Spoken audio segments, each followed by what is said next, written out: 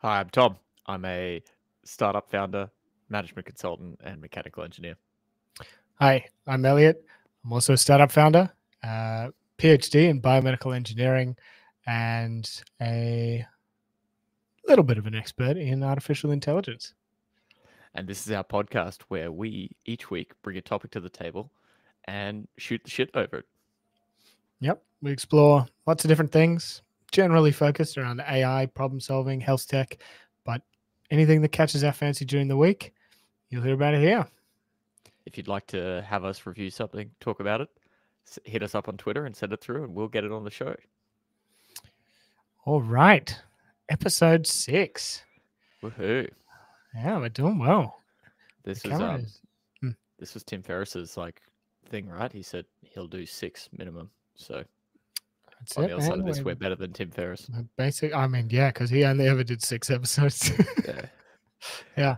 So, what you drinking, man? What you got? Is that a little I- NHS themed cup I see there? Yeah. This is brought to you by the NHS. Actually, no, we should really be careful about that. I'm pretty sure they're pretty sensitive about saying stuff like that. That This is cup actually was the- brought to Tom by the NHS. That's all we're claiming. Yeah. So I'm actually drinking just a French press this morning, just your classic M&S brew that you could buy, like the home brand equivalent of the UK. But it's pretty good. It's pretty good. Like, as long as you don't roast those beans too much in the water, then happy days. Yeah, good. I mean, man, I recall last week you had a little bit of a crazy mix of several different coffees. So this sounds like an improvement. Yeah, the mutt of coffees. What are Yes. you drinking? You got anything? Yeah, man, I've got this. I'm on the red wine tonight. It's a Pinot. It's quite a nice one. It's from Victoria. I found it. We have this sort of bespoke. It sounds too fancy. We have this non supermarket owned bottle shop near us, and they got a lot of weird and wonderful things. And this one is a Pinot that I just picked up one afternoon, and it's just a small little winery down in Victoria. The guy's like personal. I think it's Hotmail or Yahoo Mail email address is on the front of the bottle. It's a great drop of wine, like really, really good. So this is second or third time I've bought a bottle, and it's worth getting. I'll see if I can find a way to link that isn't just putting this email in the show notes, because you should buy this wine. It's good. You cannot say Pinot to it. Yes. You've got to laugh at, like, you're the only one listening. Like, I mean, speaking of laughing and listening, if you are checking us out, please do subscribe, hit the like button, leave a comment, do all that stuff that, like, people got to do, and it's always a bit weird to ask for, but I don't know, we want more people to see this and hopefully getting a lot out of it. And if you got any suggestions, throw them down below as well. Speaking of listening, I went back and listened to our 5 episodes. I What do you committed think? to listening to our 5 episodes. Should we have made this episode? Look, actually, that's a lie. I didn't listen to episode 1 because of the echo, so not a ringing endorsement for episode 1. But I'm probably doing that thing that everyone who starts a podcast thinks that they're doing, which is like, I thought we were pretty good. We were better than I thought we would be. I thought this would just be us just going, aphomism, for like an hour, but I found myself laughing at jokes that I'd already heard. So you heard it here first, guys. Tom laughs at his own jokes. It's I laugh perfect. at yours, not mine. Oh, sure. All right, man. Let's get straight. I've got some feedback for us. Yeah. I think we need to be more confident. I need to speak a little bit louder. That's one thing. I have a little bit like that. No, I need a bit more force behind the voice. I think we need to just ask the question and not give examples afterwards, because we're both smart enough to understand what the question is. Just get more to the point. So confidence this week. That's the aim of the game. All right. Well, confidently, Tom. What do you want to talk about? What's on your list? That's a great question, Elliot. Thanks for asking. So this week, it's kind of like a pretty oh gosh, I hit the button. Now I'm looking at the Bank of England. I don't want to do that. So this week is like a kind of like meta analysis, because I listened to the review of an article in a podcast, and then I went and read the article. So a meta analysis. Exactly. Yeah. I like it. And funnily enough, in that podcast, they were talking about one of the co-hosts was telling the other co-host to stop taking someone's fifth derivative of something and producing a sixth derivative of it, and rather just focus on producing something from primary source. So I'm doing exactly what he told his co-host not to do, which is that. Today I want to jump into an article called "How to Understand Things," and it's by a guy called, and apologies if I get this wrong, Nabil Qureshi. He works at Palantir at health research at the NIH. So he's health tech kind of guy. He's from Manchester, England, so just up the road from where I am, and he's worked all over the world. And he's got the Prince degree from Oxford, which is philosophy, politics, and economics. So he could be a prince, is what I'm saying. But we're not here to talk about Nabil. We're here to talk about his article of how to understand things. It was a cool article, and it was a cool podcast to listen to as well. So what was it, him on the podcast or somebody else looking at his paper? No, so the podcast itself was Ali Abdaal and his brother Tamir, who's a YouTuber and podcaster and general creator that we both follow. And they were discussing this article. And I found the article interesting, and I was about to start talking about it with Elliot. And then I was like, hang on, why don't we just talk about it when we're recording? So that's what we're doing today. So the kind of like premise of the article came about when the author kind of noticed that the smartest people weren't the quickest to answer or had the best memory or things like that.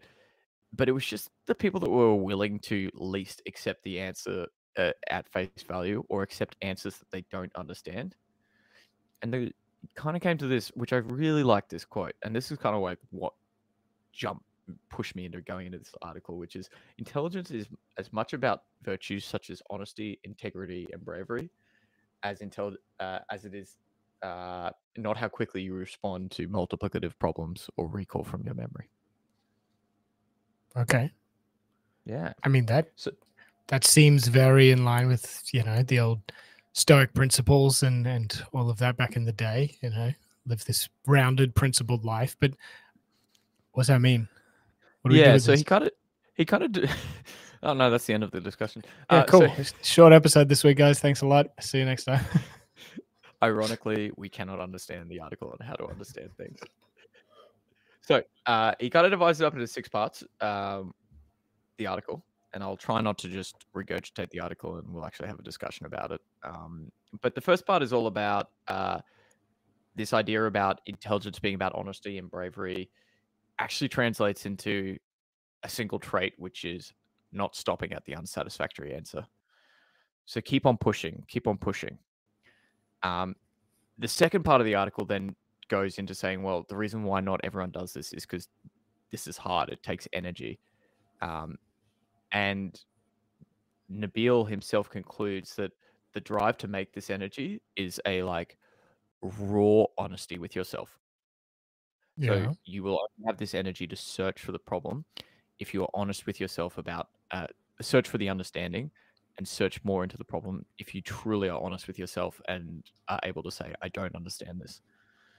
And there's a nice quote in there at this point, which is about Richard Feynman, which said that the first rule of science is that you do not fool yourself, and you are the easiest person to fool.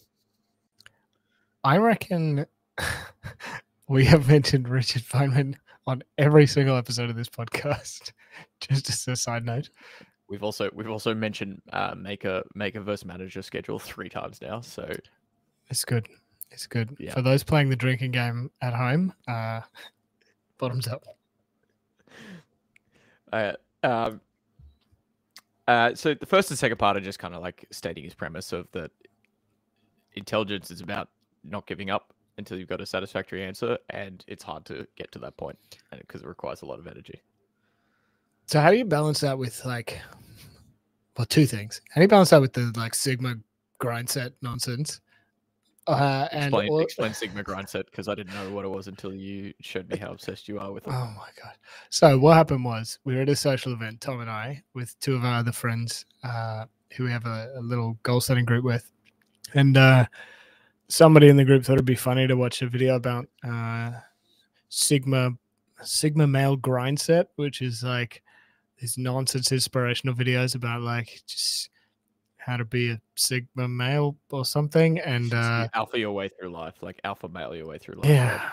yeah, I think it's like the level above alpha is meant to be Sigma. Anyway, it's dumb, but I was plugged into the TV because we were looking at a spreadsheet before that, of all things, and like you do at most social outings. Yeah, it was very, very goal oriented social outing. But anyway, so we popped it up on YouTube, and then only after we watched that video did I realize I was logged in, and ever since then, I would say at least a third of my YouTube video recommendations are Sigma male grind set videos, and like they're just so bad. I do not recommend them to anyone. So your question? Yeah. Anyway, that one was a bit of a joke, but the thing I was teetered between in this problem is like, how do you switch between searching for the answer and knowing when to quit? Yeah, or like to me, it's also like a speed versus progress question as well. Like speed versus depth. Sorry. So how quickly do you want to move through problems versus how deep do you want to go on the problem, and when is it right to go deep versus fast? Yeah, I mean, does it touch on that? No, it doesn't. Well, looks like we're writing a follow-up paper, because I mean, I agree with you. Got to work hard. You got to push through it. You got to. I'm all for the old Cal Newport, the deep work. It's one of the yellow books over there. But I don't know. Like at the same time, like there is certainly got to be a point where you're like, you know what? Me understanding the inner workings of like how this pen is made, like there's diminishing returns there for sure. Yeah, and I also like, for someone who does, like you come from a research background. I don't. I came from a business background, which was like literally we had something called day one answer, which was get an answer in the first day. So you can actually like start to like put some meat on the bones of what you're trying to solve. And so I also wonder how much of this is applicable to the sciences and the hard sciences and the research world versus not. And I bet the answer is real boring and somewhere in the middle. Yeah. I mean, look, during my time as a PhD student, and these days supervising new PhD students as they come through, like there's just certainly points in projects where you need to stop and put something down, like nail something down, because a lot of this stuff is so nebulous that you sort of just get caught in the torrents of it all and go down weird rabbit holes, as both you and I could attest to. And there's something to be said of putting things out in the world and I guess making them concrete. Yeah, my kind of like, if I had to, like, obviously there's not going to be some hard and fast rule, but if you look for, rules of thumb, indicators as to where you should go deep, where you should go fast, to me, especially it should almost be at the first principle levels of your field. That's where you should go real deep and understanding that stuff. Yeah. I mean, that makes a lot of sense to me. That hedgehog model or Ikagi or whatever it is, or Scott Dilbert. What's his last name? Yeah, Scott. Anyway, his whole thing about like stacking skills, like I think that's absolutely right. And in the weird like combo of things you've chosen to be prime at, definitely be the best at it. But like a lot of other stuff, well, yeah, a lot of other stuff probably just like chill out. Yeah. Unless you're doing it for fun, in which case like do whatever you want. But yeah.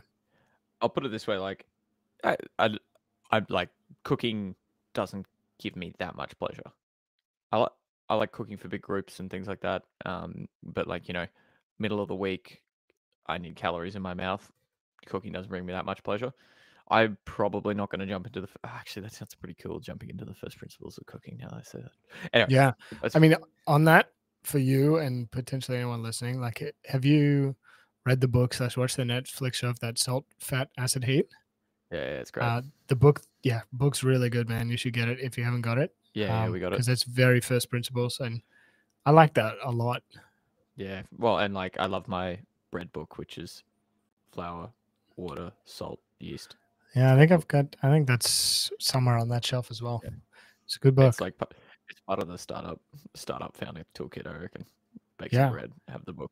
I mean, speaking of startups and bread, sorry to sidetrack us here. There is And starters and bread. there is a series of bread books, which are like they just have this beautiful photography.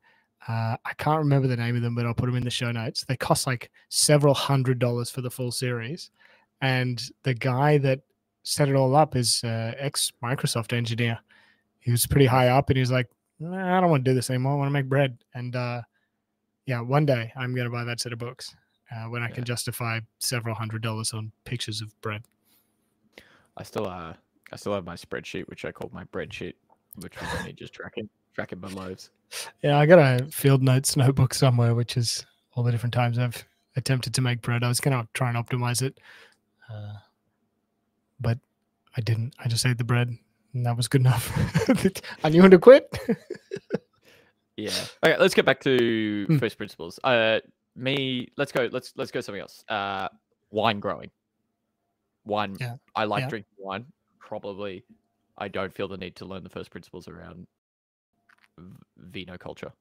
I have a very specific example about this, but I'm going to skip it in the interest of being more to the point. Go. No, I want to So hear it. there is a like non-zero chance that this wine grower was somebody who I once had the opportunity to go and work at their vineyard for 6 months unpaid, well, paid in wine, board, and dinner to learn how to make wine down in Victoria. And I was like 16, 17, so in like high school, and I thought it was uncool to do that. No, I was probably 18 because he was going to give me wine. So I passed it up. It's a big regret that I never went and did that. Yeah. Anyway. Yeah. So I should stop picking and keep picking. I keep picking bad examples. Anyway. Yeah. You get the point, everyone out there. Yeah. Yeah. We've done this to death. Yeah. Okay. So second part is all about going hard on problems. Not giving up at the first answer, but doing that takes effort and is hard. And we've concluded that there's only a certain amount of problems that you should actually do that for. Third part of the article jumps into kind of the mechanics of how to improve how you understand things. He gives a lot of cool examples about certain scientists across the way and certain people in the zeitgeist of the world. Is that how you use zeitgeist? Anyway, sure. Faraday is a great example. Faraday was a huge experimenter, and if you can contrasted him to Ampere, the French chemist, who is a much more abstract thinker and did everything in abstract. Faraday did everything via experiments, and he would like painstakingly recreate experiments for himself. There's a kind of like apocryphal story about when he was young and he was old enough to afford, had enough money. He bought copper pennies and silver pennies, put little like electrolyte bits of paper and like water soaked in salt water between them, and then created a battery. And that was like his first science experiment kind of thing, is making his own battery. And like he couldn't do it until he literally saved up the money to make the battery out of the money. Other things as well that they suggest is visualization, drawing things. So I took this one away because I've probably in the last couple of years discovered that writing is a good medium of thinking for me. I'm not one to sit in an armchair and just ponder, but writing things down helps me think. So I think this is a really good idea as well, is like if you could visualize it, draw it. And in that in the article, it had this really cool example of bag of words, natural language processing. And how like it actually works from a visualization point of view. And it did it from a like, if you imagine all these balls dropping out of the sky and it catching it and then sorting it. Yeah, it was really cool. Have you seen that visual? I'll put it in the show notes, which hopefully it still exists, which was walking through like decision tree analysis for house prices or something like that, and it's the very same. It's like millions of balls that fall down, and it's just such a beautiful website. I'll find it. I think that's what it was. Hopefully it's still around on the internet. Oh, good. Well, it's on the show notes that we got a hand in at the end. So good. He then also talks about how like metaphors and parables can also help us, and it can also help us remember things as well. So gave an example from the Bible about certain things, and how that's more effective to say it as a parable rather than a statement, because it conjures up imagery, which reminds me of this like French book that I've got somewhere up behind me, which is all around like to remember the word. You sit down and think for 30 seconds something really weird about it. Because there's the words have genders in French, like male or female. You remember boxing gloves hanging around it for a male, and then like a bottle of perfume hanging around it. This book was written in the 60s. I mean, it makes sense. Like a lot of like Japanese and Chinese have similar things because their language was originally a bit pictographic. It's like, it's the two trees. That's the word for forest and things like that. Yeah. I remember because I did a bit of Chinese, it was like the symbol for China itself was like the outline of a kingdom. Yeah. There's an interesting post about how as the Chinese language merged into the common language, which is the language of China, the written language of China now, how they modified existing characters across the different dialects. And there's a lot in modern Chinese which is crosses within symbols, and that's where different dialects disagreed on the pictogram, and rather than confuse the matter, they just replaced it with an X. I just found that so cool. Yeah. Awesome. Visualizing things is good. Then the other one that he suggested, and I'm going to read out a quote from this one as well, just because it was awesome. And it's Malcolm Gladwell, who is the author, talking about his dad, and it was the bravery to look stupid and ask questions. And it's a really like cool little story. He goes, "My father has zero intellectual insecurities. It has never crossed his mind to be concerned that the world thinks he's an idiot. He's not in that game. So if he doesn't understand something, he just asks you. He doesn't care if he sounds foolish. He'll ask the most obvious question without any sort of concern about it. So he asks lots and lots of dumb questions in the best sense of that word. He'll say to someone, 'I don't understand. Explain that to me.' And he'll just keep asking questions until he gets it right. And I grew up listening to him do this in every conceivable setting. If my father had met Bernie Madoff, who was the Ponzi scheme guy from the 90s, I think it was, in New York. Anyway, he just fooled like half of New York. If my father had met Bernie Madoff, he would never have invested with him because he would have said, 'I don't understand,' 100 times. 'I don't understand how that works,' in this kind of dumb, slow voice. 'I don't understand, sir. What is going on?'" And Malcolm Gladwell's dad was a very famous professor, I believe. So it wasn't actually like he wasn't just asking dumb questions because he didn't understand anything. So there you go. Yeah, I like that. So that's the kind of like, it gets into the mechanics of it. So it's talking about like visualizing metaphors, parables, and the bravery to ask questions around things. And this all comes from the point that like you were able to admit to yourself you don't understand to begin with. Yeah. I think the like takeaway from that section for me is like there's all these like rules of thumb, but really like trying to explain it to a 5-year-old or trying to explain it to your grandmother. But the point is that change up the medium, see whether your brain can like deal with the change of medium to explain the concept. That's a good one. I guess it does like break down the bias of just being able to regurgitate in quite an interesting way.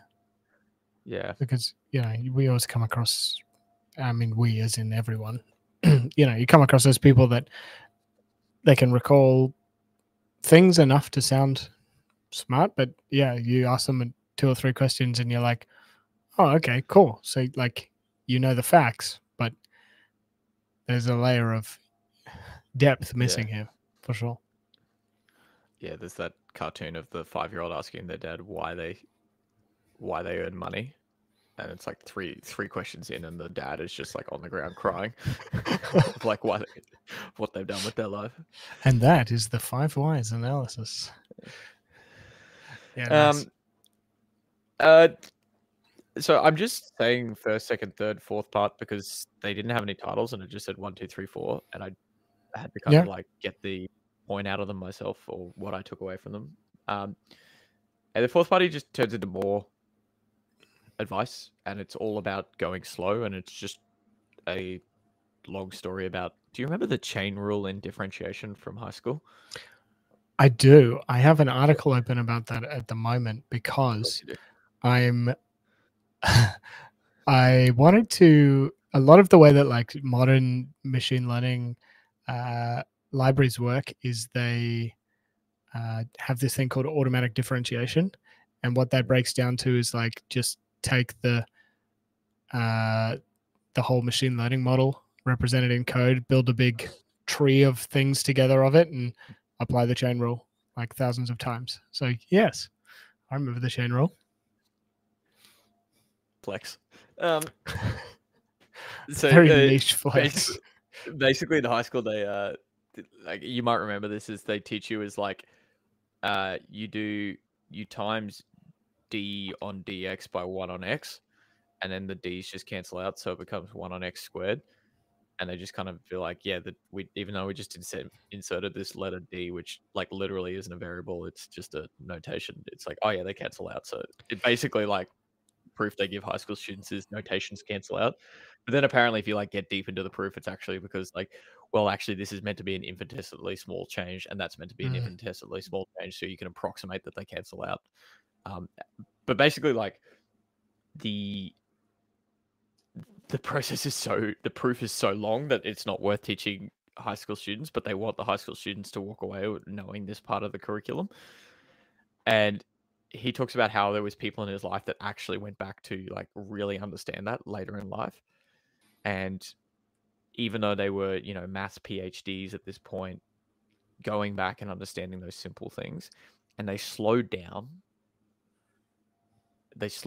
of just skipping over to the easy way of just being like, oh yeah, the D's just magically cancel out. They slowed down and went the long way. And so it kind of finishes where he's just like, go slow down. The slower route is the route to understanding.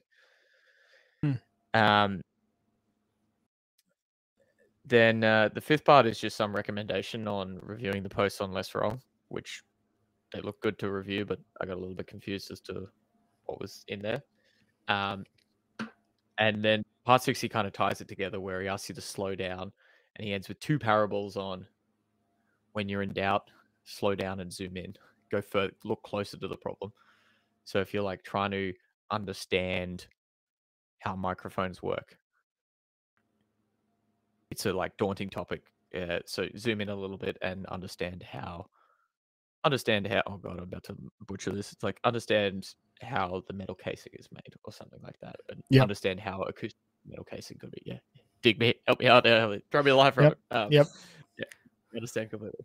Yeah, so zoom in. And he gave an example from Zen and the Art of Motorcycle Maintenance.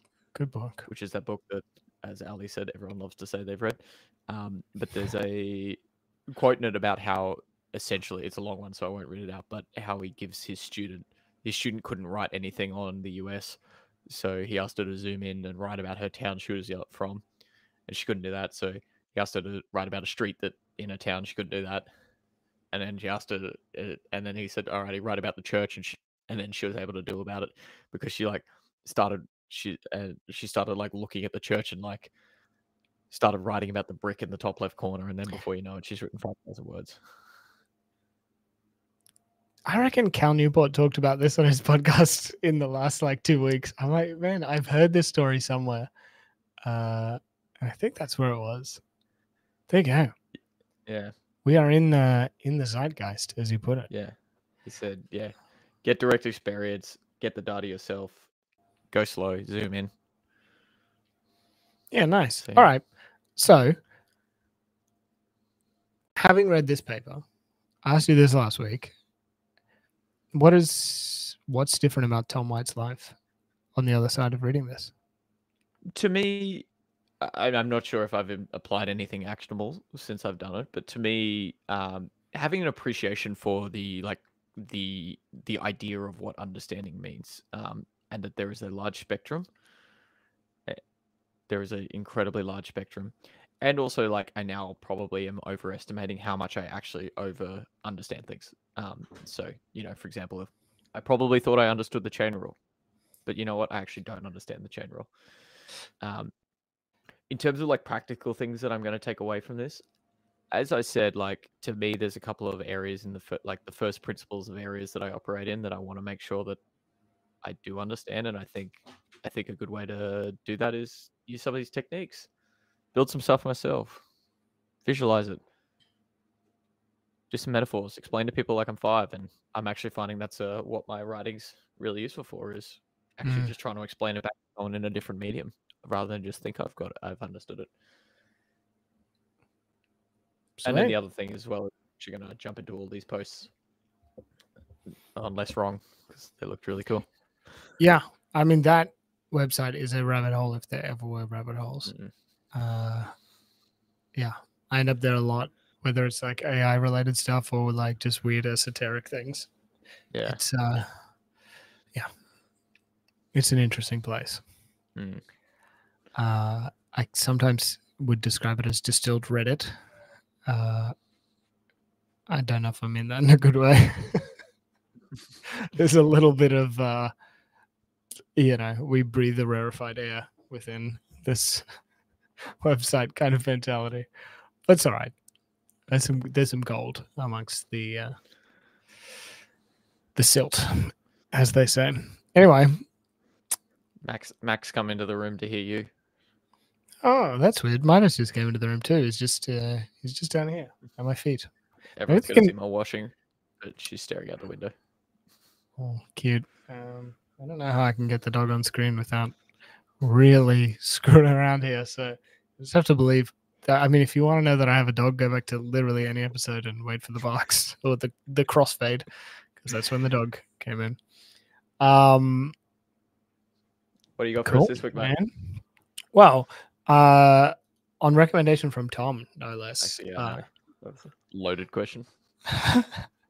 I thought it would be interesting to talk about different metrics that are used to evaluate AI. So sensitivity, specificity, positive predictive value, negative predictive value, precision, recall, all that different stuff. And like, not getting back into first principles. Sorry if that's what you wanted after listening to Tom's thing, but like just common failure modes. A lot of the ways that people really don't understand that these metrics shouldn't be used in certain ways. Based on a video that we watched a little while ago, which I think was aimed at clinicians, if I remember it correctly, using this in a medical context, so quite relevant to what we do. But I guess just giving some context about what this looks like in our world, and like where, if you are out there as an AI practitioner or potential user of AI, or just curious about it, like, I guess where to be wary about how these metrics can be misleading. There's a good book. I don't have a copy of it, but I'd like to get one, which is called How to Lie with Statistics, which is all about how people like present statistics that are true, but tell a slightly different story. I was thinking about writing a post, which is How to Lie with AI, which rhymes, which makes it infinitely better than the original. How to lay. Yeah. Or How to Tell Lies with AIs. AIs, that's a weird sounding phrasing. Anyway, I'm going to supplement this with some visuals, which will appear right here as we go through. As you can see, we're doing a little bit with like shifting the cameras around and stuff, one step at a time with this. So the visuals will appear in editing. Yeah, we did both get haircuts. Yeah, you're looking fresh, mate. Thanks, man. Thanks. I was well overdue. And you may notice that I'm not wearing any glasses. That's because my dog got my glasses and chewed the lenses out of them. So I'm getting some more tomorrow. That was real annoying. Anyway, Anyway, let's get straight into it. So, I think let's start with an easy one that people probably understand and talk about how it can be misused, and that's accuracy. So, accuracy is how many times you got something right divided by the total number of times you tried. So I took 10 guesses. I got 9 of them correct. I have 90% accuracy, which is simple and true.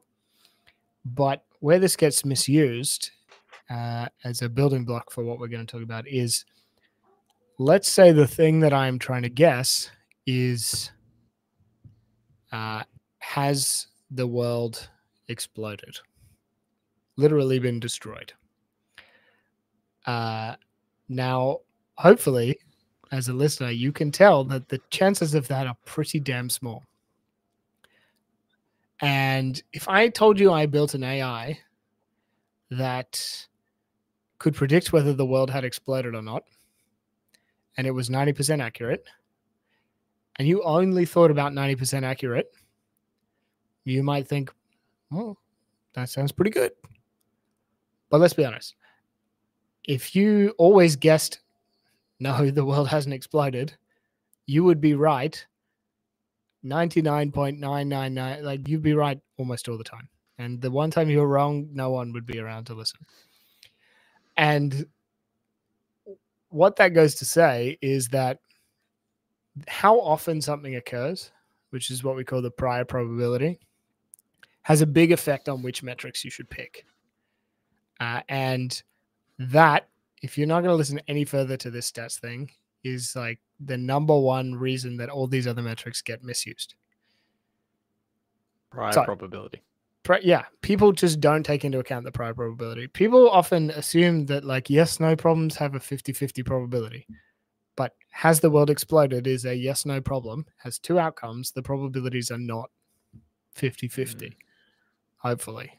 I mean, we're in a dark place, especially if you are a crypto investor. You're probably thinking 50-50. I'll bet on that.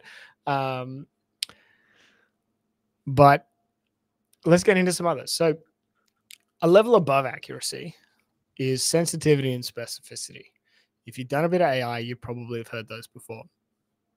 What that means is, so sensitivity is, let's say I've got a whole bunch of creatures in a field, and some are alpacas and some are llamas, and I want to make an AI that takes photos of them and tells them apart.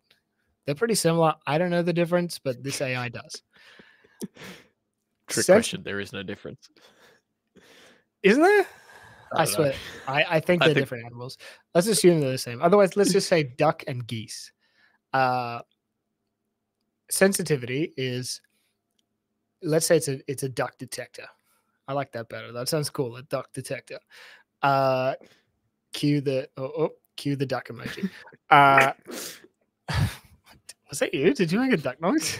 I don't know who that was. It must have been a duck. I should be a duck detector. Okay, there's like a bunch of birds. The sensitivity is, out of all the ducks, how many did you find? So if there's 30 ducks, let's say, and so it's not 50-50, 30 ducks and you found 20 of them, you have 66% sensitivity because you found 66% of the ducks. That's a useful metric, especially in really asymmetric events. Now, ducks and geese, I mean, I guess if you want to get a duck, it's important you get the right one. But let's think about events that are wildly asymmetric, like, do you have cancer or do you not have cancer? Very pertinent thing, which we talk about all the time. It's very important that you find the cancers. So sensitivity is, do you find the events that matter?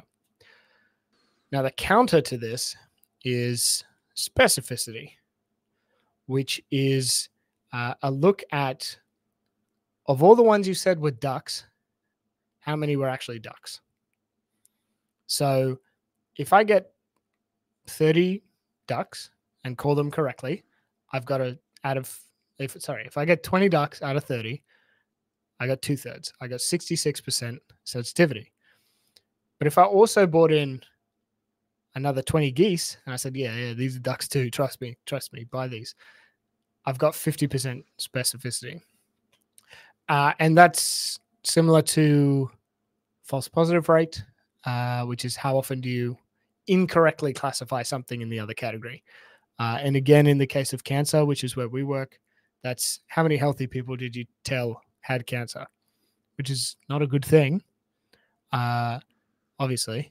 But depending on where they are in the process, that might be, let's do another test. We won't call it cancer just yet. We'll just be a little bit more risk averse. And so it may be okay to accept some false positives. Question. Yeah. It took me about a year to remember the difference between sensitivity and specificity. As someone that I've only ever presented, I've never had to work with it. And so, you don't call back. I clearly don't understand them. But it took me about a year to remember them. Do you have a mnemonic or something handy to remember them? No.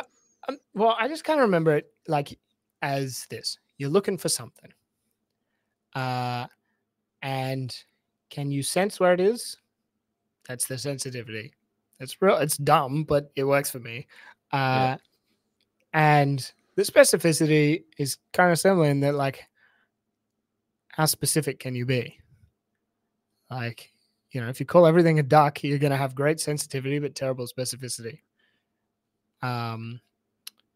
Which is sort of wraps us around to the problem here, is that any given piece of AI typically can operate at a number of different tuning points, and it trades off sensitivity and specificity.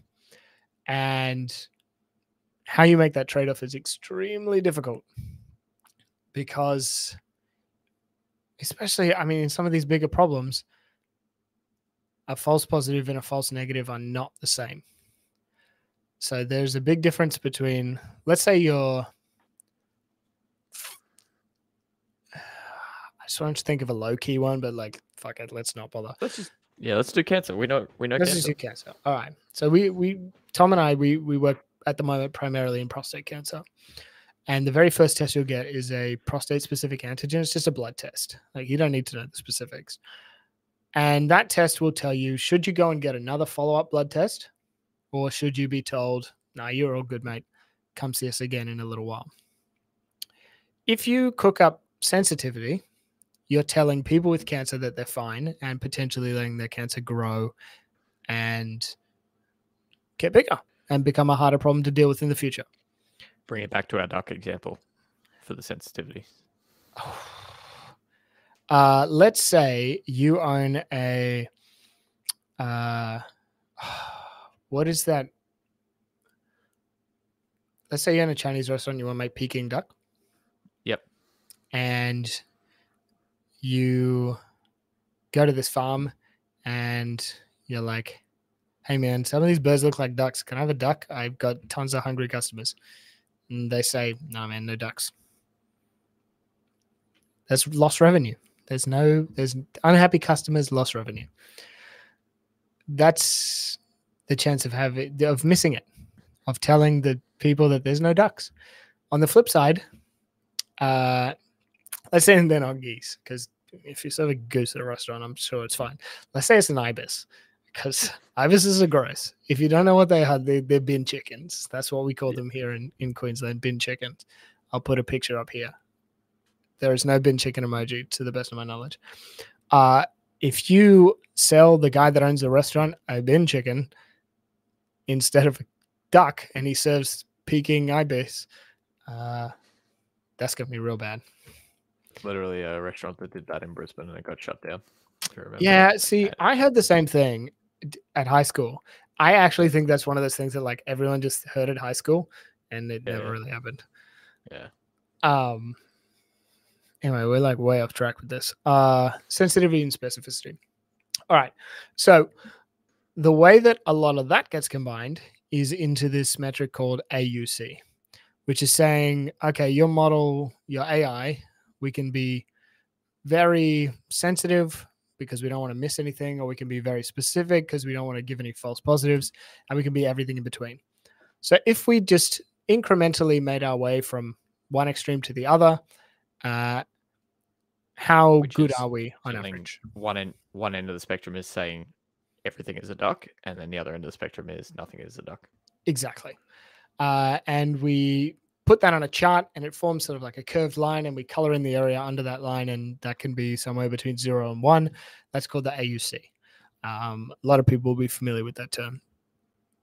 The sensitivity, the specificity, and the AUC, they're good metrics, and they're robust to a lot of things. In general, they're robust to things like prevalence. So if you had a AI that could pick ducks from ibises, and you took it to 2 different farms that just had ducks and ibises, the sensitivity and specificity numbers that you measured on one farm would apply on a different farm, even though there's a different ratio of ducks and chickens. So that's a good thing. But Ducks and ibis. ducks and ibis, sorry. But where this often gets messed up is that is true, assuming the 2 farms are pretty much identical. And this in health tech is where this gets messed up so often. So I don't know how I'm going to explain this with ducks and chickens, so I'm not going to bother. Go back to cancer. Go back to cancer. All right. So generally speaking, if you took like 2 islands of people and you ran the same model on them, the metrics would hold up across the board. So you can compare 2 different models on those same groups of people and say, like, this one's better than this one because its metrics are better. Where I see this get messed up so often is people assuming that applies just unanimously. And the counterexample here is like if you took a group of patients at a primary care GP type setting versus a group of patients at a specialist setting, they have very different prior probabilities, very different sort of distributions of their data. And just by the very fact that they've been sent to a specialist, it means they're high risk. So yeah. If we consider the island example, if you put an island of in all healthy people with basically no chance of cancer, and then the other island had a nuclear plant that caused incredibly high rates of cancer. Yeah, they're not the same. And you ran the algorithm on, they're not the same. They're not the same. And people in a lot of papers compare those 2 scenarios, and they say, oh yeah, but I made this AI and it's really, really good. But as it turns out, everybody they picked had the hidden bonus that they were just about to go and get surgery for their cancer. So it's not really as good if it's applied on the general population in which cancer is naturally a lot less prevalent. And it's a tricky thing to explain. Let me see if I can bring the duck example in.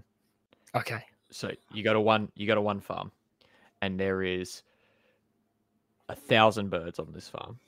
Yep. And there is 25 ducks hidden throughout. Yep. These ibises. And you bring it along, and your results are run on this farm, and they're not as good. You go down the road to the next farm, and it's flipped. Ducks everywhere, and there's only a few ibises hidden throughout. Your results then get better on how good you are at finding ducks, because there's just so many damn ducks in that farm, and it's really hard to get a bad result because picking an ibis happens so infrequently. Kind of. So if you just had 2 farms and birds were randomly assigned, it would be just as good, even if one of them had tons of ibises.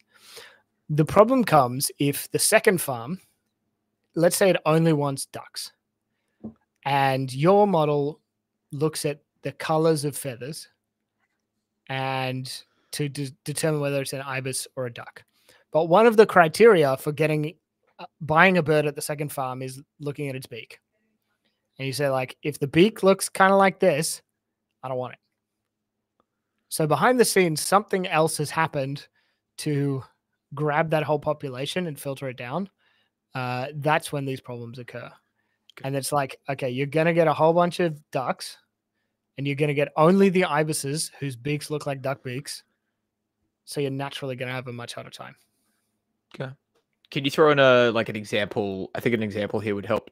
Don't need to throw any study under the bus or anything like that, but something you've read where, because we always talk about it of like, generally the answer is, they only did this test on people that basically already had cancer. Yeah, I mean the big one that comes up here, is that the easiest way to find people for a study on cancer is to go into the oncology ward.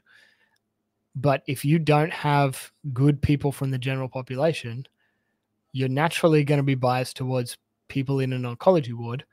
And the criteria there is your beak looks like a duck beak. You have something that sent you to the oncology ward, which more than likely means cancer, which is why a lot of, good study design comes into making sure your population is representative in that way. Yeah. Okay. Good. So we've hit accuracy, we've hit sensitivity, we've hit specificity, we've hit AUC, we've hit prevalence, and we've hit bin chicken. What else are we going to go through? Yeah, I mean, there's other metrics that get used, which are things like positive predictive value and negative predictive value. And these are, I mean, this all gets really well explained with this little grid, which I'll put up here, which looks at, which quadrants in the grid of true positives, true negatives, false positive, false negatives get embedded into this metric. And depending on which ones you consider, you can kind of see where the failure modes are going to be. Positive predictive value says, if I get a positive result, so if my COVID test comes back positive for COVID, what's the likelihood that I actually have COVID?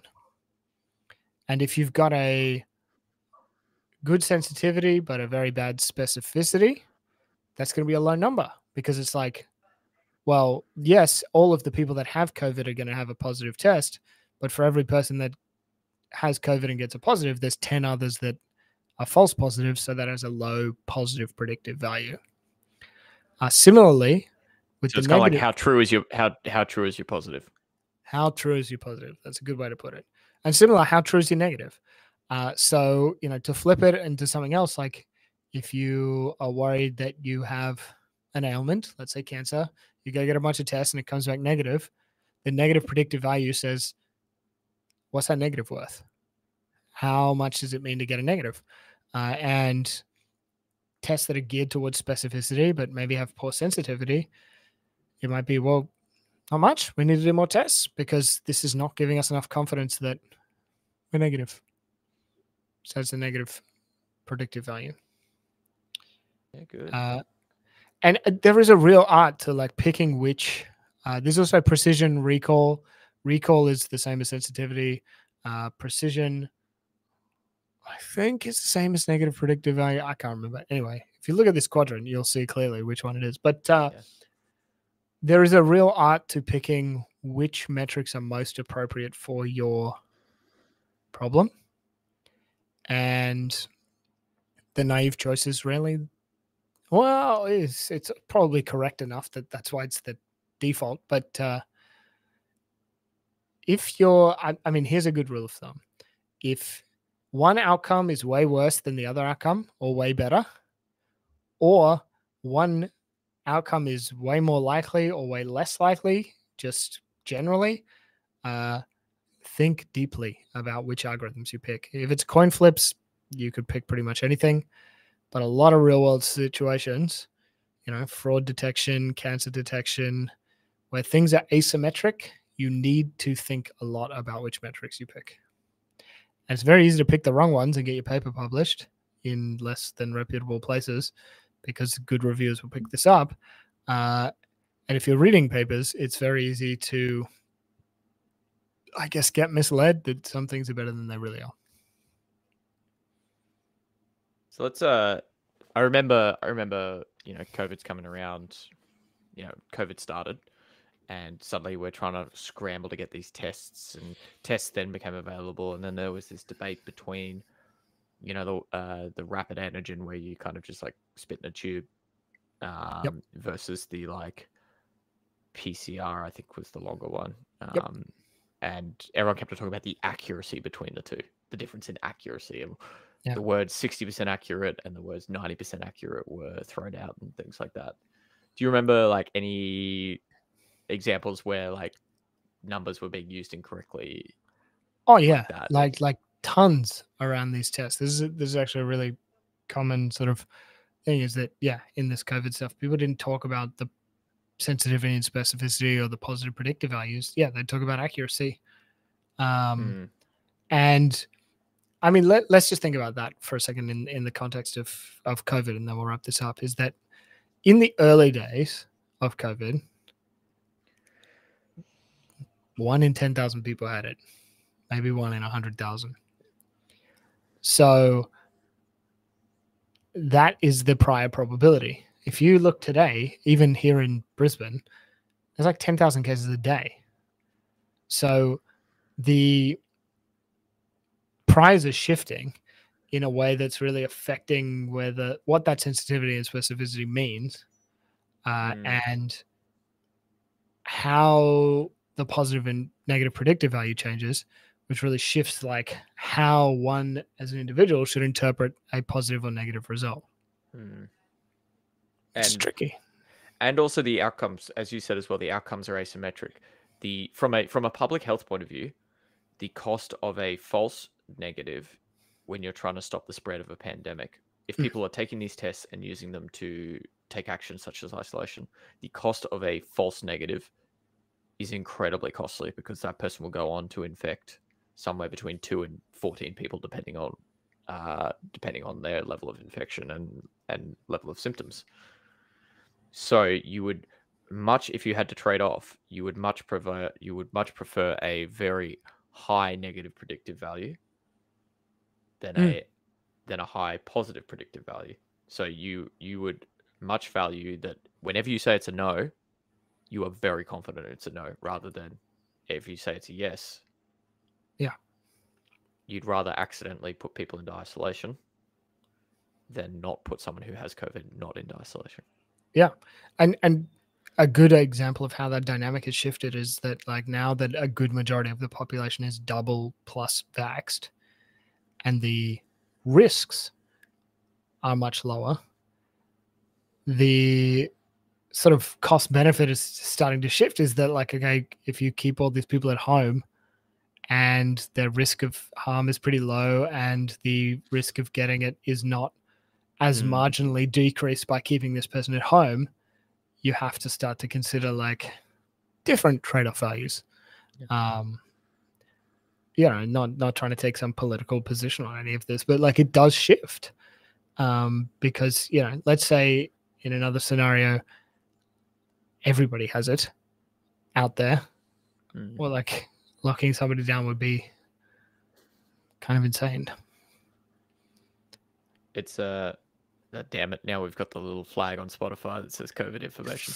Oh, I've always wanted that. Yeah, good. No, this isn't health advice. Obviously, if you've made it this far and think this is health advice, it's not. Yeah, you should go talk to your bin chicken about it. Yeah. Don't eat ibis. That's the only tangible health advice we'll give in this show. It's great. I always love. I actually asked Elliot to talk about this because I think it's always great to hear from the horse's mouth. But one thing that I wanted to comment on that you said that I found very interesting that you said is be very careful about what metrics you pick, not metric. And I think that's probably the first leap that we need to make as, I'll say, layman on this subject, is there isn't some one magic metric to rule them all that you can compare them to. You can start if you're comparing. My understanding is if you're comparing similar populations with similar models for similar outcomes, you could probably start to compare individual metrics such as AUC. Yep. But as we just showed with the COVID example, the metrics might change in importance over time. Yeah. Yep. Absolutely. Depending on where you go. Yeah. I mean, there's even cases where comparing AUC might not work, in that, like, if your problem requires you to not miss anything, like with cancer, you kind of have to operate in a certain range of sensitivity. Like you just wouldn't accept less than, let's say, 80% of the cancers getting picked up. If I make a model that's really good there when I want to pick up 80% of the cancers, but when I want to be really specific, it starts to drop off in performance, and you make a model that sucks down there but is really good at being specific, we might have the same AUC, but where it matters and within the context of the problem, one model is going to be significantly more appropriate than the other. Yeah. So what would you say to someone where you're like, oh, but what about, I just want to know that if I give you 1,000 cancer cases, I want to know how many you call correctly both ways. What's your answer to someone like that? I mean, yeah, you can report accuracy in that case. I wouldn't. I mean, you got to take the time to really explain why sensitivity, specificity are important in that context. If they told you, I want to give you 1,000 cases and I value a positive at this many points and a negative at this many points, find me the best way to maximize points, you can do that. You know, if the doctor's like, I'm happy to do 10 extra follow-up blood tests for every cancer I don't miss, then you can pick a metric, but a lot of the time it's not looked at that way. Wow. Yeah. Cool, man. Well, I mean, we're coming up on time. It's been about an hour. Yeah.